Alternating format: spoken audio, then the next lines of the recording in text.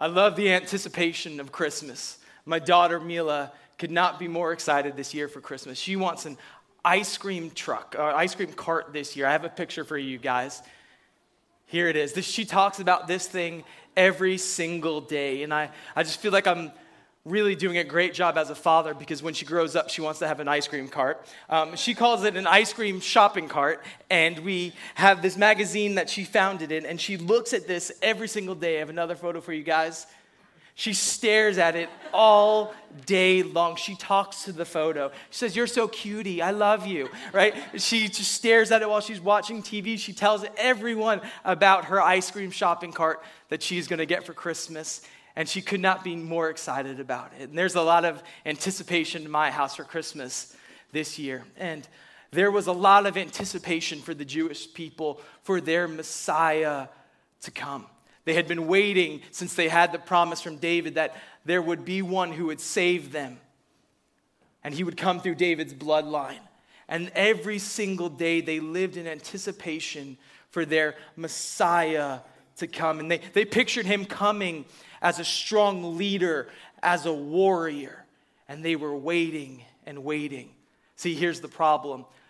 From the time the book of Malachi ends in the Old Testament till God speaks again in what we know as the New Testament, there was a gap of 400 years. God seemingly went silent. There were no more prophets to share his direction to the people. It seemed like they were all alone. That's more than 4 generations waiting on a promise that never heard anything. And that can be something really difficult to go through. For some Jewish people, they began to think that the Messiah was a myth. Others lost their faith because they couldn't wait any longer. Others turned to different religions because sometimes waiting on a promise can be really difficult. We're not so good at waiting. We live in a culture right now that wants everything right away. I mean, we have Amazon Prime. If something shows up on the 3rd day when it's supposed to show up on the 2nd day, we feel like our world is ending. If your fuzzy socks show up a little bit late, you're going to make it, I promise, right?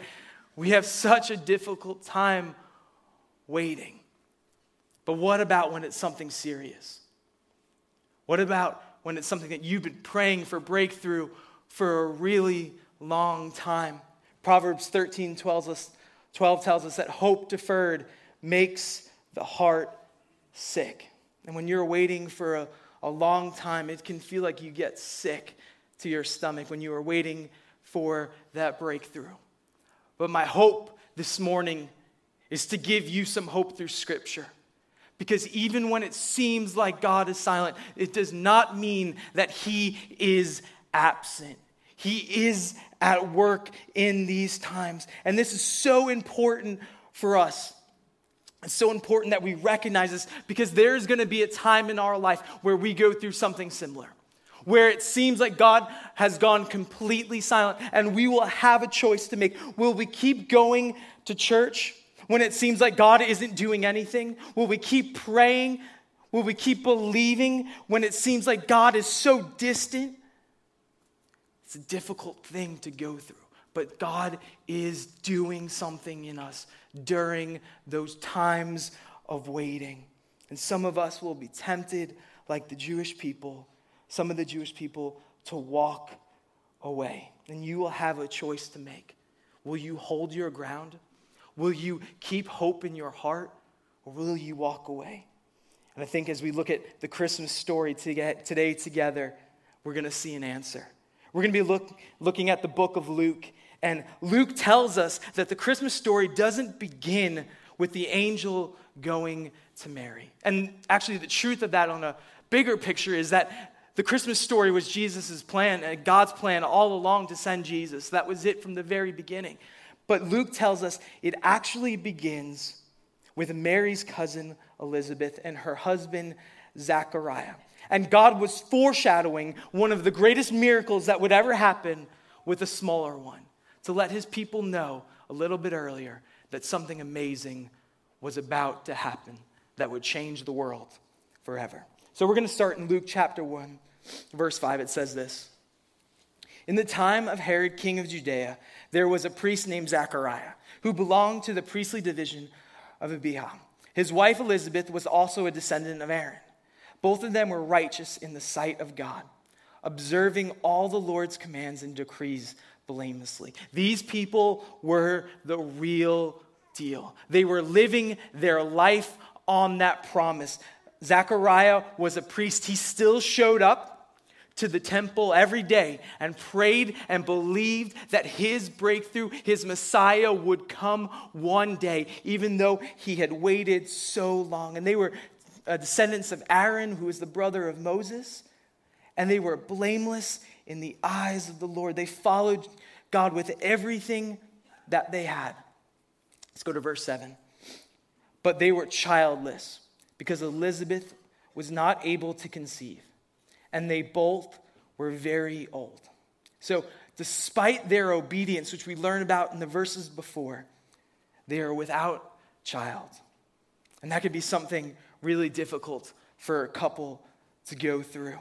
And here's what I want to tell you is that sometimes in our lives, we feel like if we do all the right things, if we follow all of God's commandments, bad things should never happen to us. We should never walk through difficult things, but we just see in Scripture over and over again that is not true. They were blameless.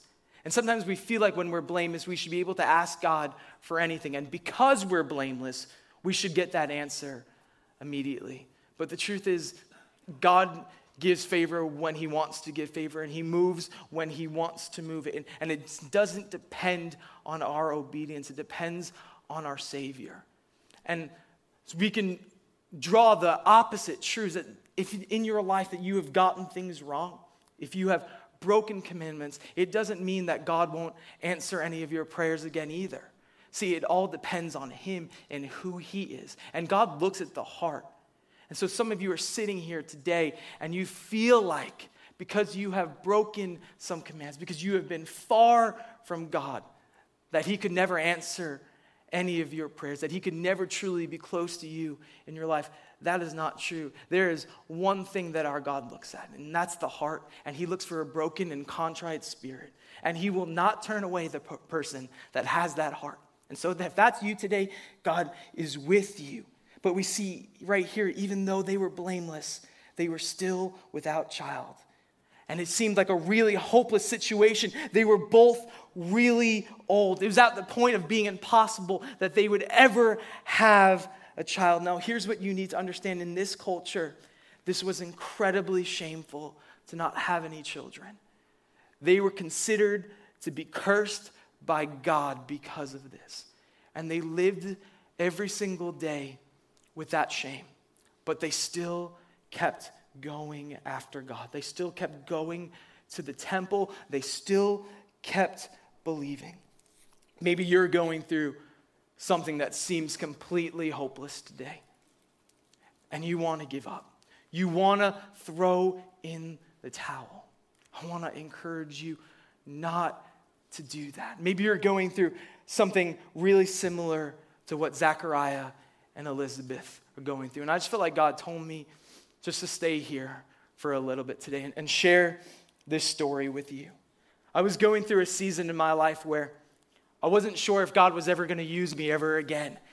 And I was reading a book about waiting on God through the storm and through difficult times. And I wanted God to speak to me through it. And as I'm reading it, God said, this is for a teacher that you had in your life a long time ago. And I want you to encourage her with what you read in this book. And I want you to say this, this, and this. And I said, God, I don't know if I can do that. I don't feel like I'm ready for that right now. And God would not let me go. And he reminded me of how much that teacher spoke into my life. That teacher believed in me in a time of my life where there weren't many people who did. Maybe a handful saw what God wanted to do in my life. And she told me things that I still remember to this day. She wrote me a card that said that God wants to use you in phenomenal ways. And that lack of discipline would like to steal from you, but God will have the final say in your life. That added so much to my life in a time where I wasn't sure where I was headed as just a senior in high school. And so I said, all right, God, I'll be obedient, and I'll do this. And so I wrote her a letter. And I want to share just one paragraph. It ended up being really long. But on July 9th of that year, I wrote her this letter. And this was just one paragraph out of it. It said, "In the waiting room of life, minutes seem like hours, right? Days feel like they go on forever. Feels like you're waiting in the physical doctor's office and you're already 2 hours past appointment time. Like your name will never be called and you're just flat out tired. I think of Joseph in the Bible. He waited 13 years as a slave and then in prison. All the while God was working on him, preparing him for something great. I cling to Joseph's words in Genesis 50:20. You intended to harm me, but God intended it for good to accomplish what is now being done, the saving of many lives. His brothers intended to harm him. The devil intended to break him in his faith, yet God had another plan. God will use what you are going through to help many others who are hurting and bring them to the saving love of Jesus. He's also working on you and preparing you for something great, just like he was Joseph, even if you can't see it. I'm sure Joseph never could have seen himself going from slave to prisoner to second command in all of Egypt. Your answer is coming. Don't lose faith." She wrote back a day later, and she said, "Thank you so much for what you have wrote. I don't know if I will ever be able to express to you how much this means. My husband and I have been trying to have a child for a really long time now, and it is basically seems impossible. It seems like there is no way that we will be able to have a child, and we are hurting very deeply. But your words have encouraged my heart, and I will believe and I will hold faith." And I'm just summarizing, and we emailed back and forth a couple times, and after that, I kind of forgot about it. And that year, on October 14th, I got an email that said, "God has answered our prayers." And not only did he answer her prayers, he gave her 2 children. He gave her twins. God saw that through. And if you are in an impossible situation right now, I want to tell you, don't you dare believe the whispers that God has abandoned you, that he has forgotten about you. You will hear that things are impossible, but there is nothing that is impossible for our God. Don't you dare lose hope. There will be lies that are sent from hell to discourage you, to break your faith, to get you to stop praying, but you believe our God works in impossible situations. And we stand on that ground. And the Christmas story is a reminder to us that God will bring breakthrough on his time. So I wanted to share that story with you guys, for anyone that is going through something similar, to not lose hope today. I want to draw some parallels between Zechariah and the Jewish people. Zechariah was waiting for a child. The Jewish people were waiting for a Messiah. Both had been waiting a long time. At this point, both seemed impossible. But God was speaking again, and everything was about to change. Verse 8, once when Zechariah's division was on duty, and he was serving at the priest before God, he was chosen by lot, according to the custom of the priesthood, to go into the temple of the Lord and burn incense. And when the time of the burning of the incense came, all the assembled worshipers were praying outside. Then an angel of the Lord appeared to him, standing at the right side of the altar of incense. When Zacharias saw him, he was startled and gripped with fear. But the angel said to him, "Do not be afraid." Just to give you guys a little bit of insight right here. Angels aren't scary looking. The reason why people are afraid when they see an angel in Scripture is because they have been in the presence of God, and his glory begins to stick to them. And so when they see that, when humans look on that, the glory is so overwhelming, it is so breathtaking that they can't help but feel afraid, because that's how amazing just being near to God makes the angels appear. Next verse. Zechariah, your prayer has been heard. Your wife Elizabeth will bear you a son, and you are to call him John. Wouldn't that be so nice to hear in the middle of what you are going through right now? If an angel came to you today and told you God has heard your prayer, you are going to have a son, and we would know this son as John the Baptist. And he was going to prepare a way for a baby that would be born just a little bit after him. He goes on to say, he will be a joy and a delight to you, and many will rejoice because of his birth. For he will be great in the sight of the Lord. He is never to take wine or fermented drink, and he will be filled with the Holy Spirit even before he was born. He will bring back many of the people of Israel to the Lord their God, and he will go on before the Lord in the spirit and power of Elijah, to turn the hearts of the parents to their children and the disobedient to the wisdom of the righteous, to make ready a people prepared for the Lord. He was going to get the people ready for Jesus to come. He was going to lead the charge. And so God started with this. And Zechariah asked the angel, how can I be sure of this? I am an old man and my wife is well along in years. What a time to doubt, right? Here's an angel standing right before him, telling him this is going to happen. Yet he still doubts right here in the moment. And some of us just feel like if God could just give us a sign, then we would believe. But right here we see that he still got a sign and he still doubted. Sometimes faith is more powerful than getting a sign. It's believing when everything is against you. And this is how the angel replies. Then the angel said to him, I am Gabriel. I stand in the presence of God, and I have been sent to speak to you and tell you this good news. And now you will be silent and not able to speak until this happens, because you did not believe my words. And so now, because he didn't believe what the angel said, he's kept completely silent until the baby will be born.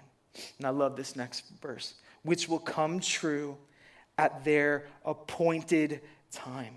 This verse is so important because before you and I were ever made, God has an appointed time for every single breakthrough in our lives. He knows exactly when it is going to happen. When all of those Jewish people were waiting for 400 years, he knew, and he was getting things ready behind the scenes for the world to be ready for Jesus to come. He knew the important time for it to happen. And he knows the appointed time in your life better than you and I do. He is going to produce so much more inside of us during that time than if we got it right away on our timing. And he is working and he is doing something. And I want you to tell you that there is an appointed time for your answer. And it won't be late and it will not be early, but it will be in the exact rhythm and the exact place that God has to land in. Because that's what our God does. Meanwhile, the people were waiting for Zechariah and wondering why he stayed so long in the temple. When he came out, he could not speak to them. They realized he had seen a vision in the temple, for he kept making signs to them, but remained unable to speak. This was the first game of charades ever played.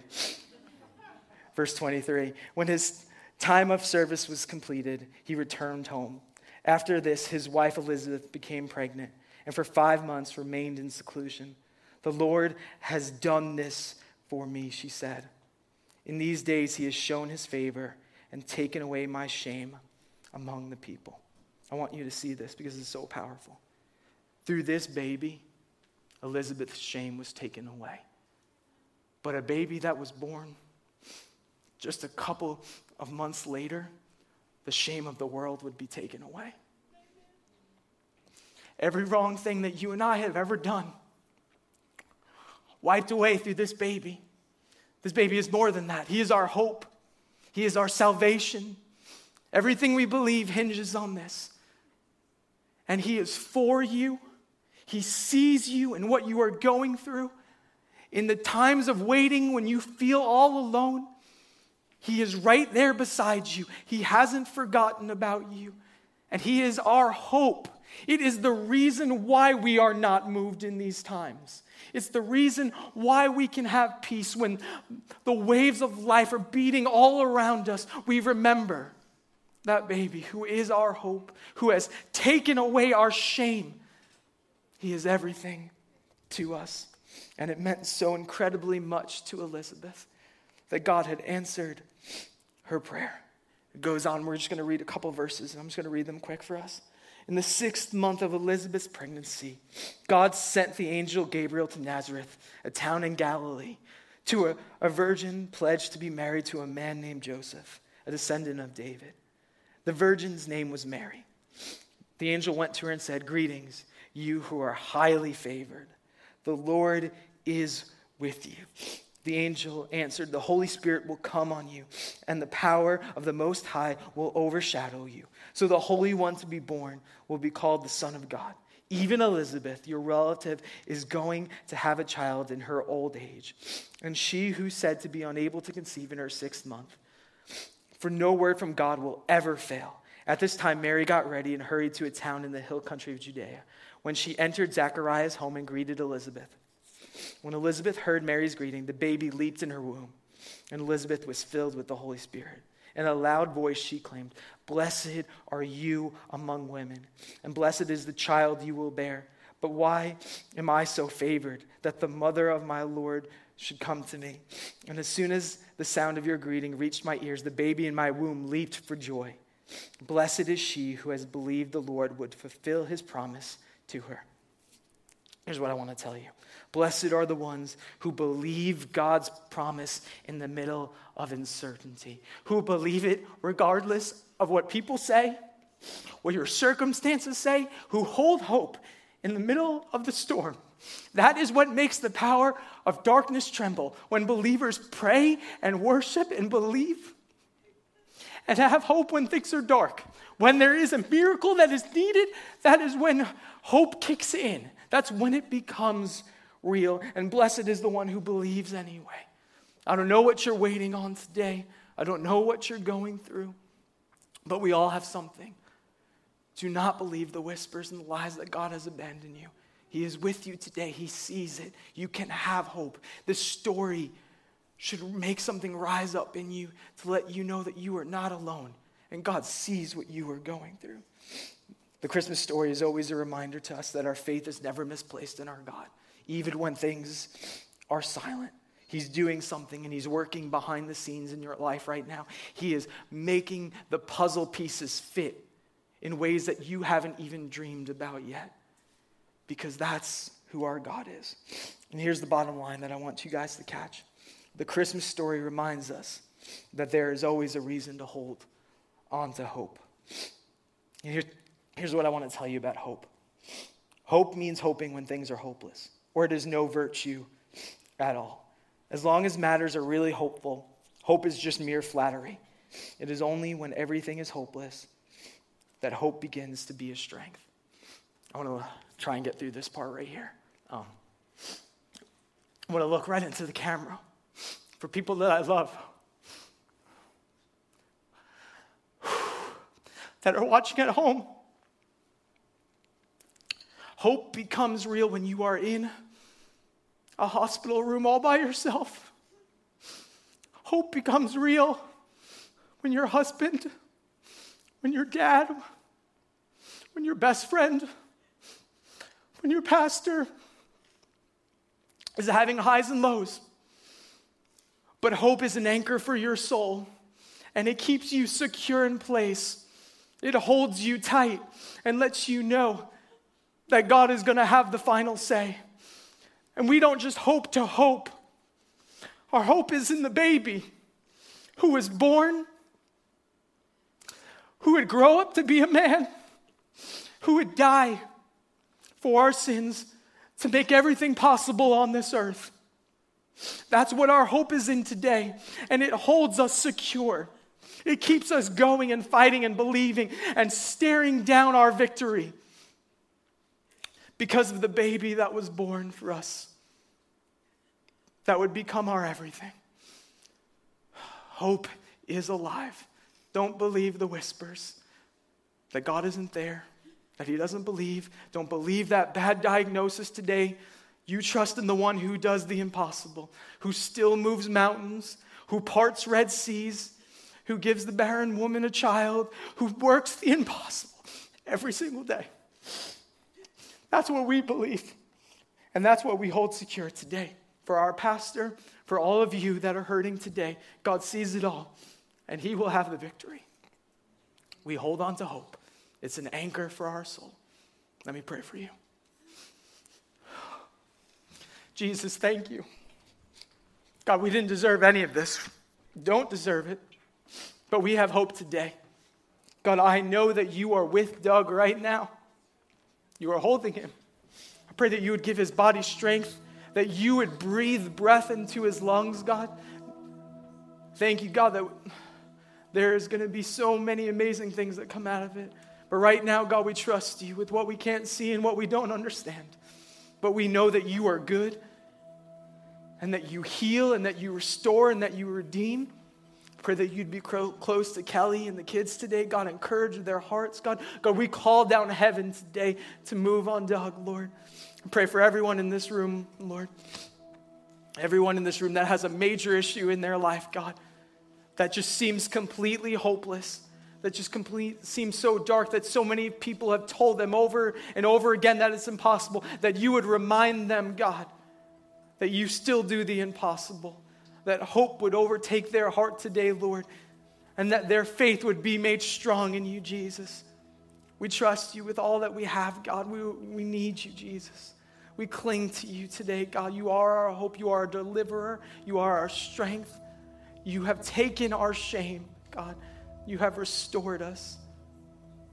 Bring hope this Christmas season like never before, God. In the midst of a dark year, I believe that you have been working behind the scenes, God. I believe the greatest breakthroughs are coming for Christians, Lord. I believe that you are going to turn the tide this next year, Lord. God, I believe that you are going to do things because when things are at their darkest, Lord, you are still at work and you haven't forgotten about your people. We love you. We trust you. In your name we pray. Amen.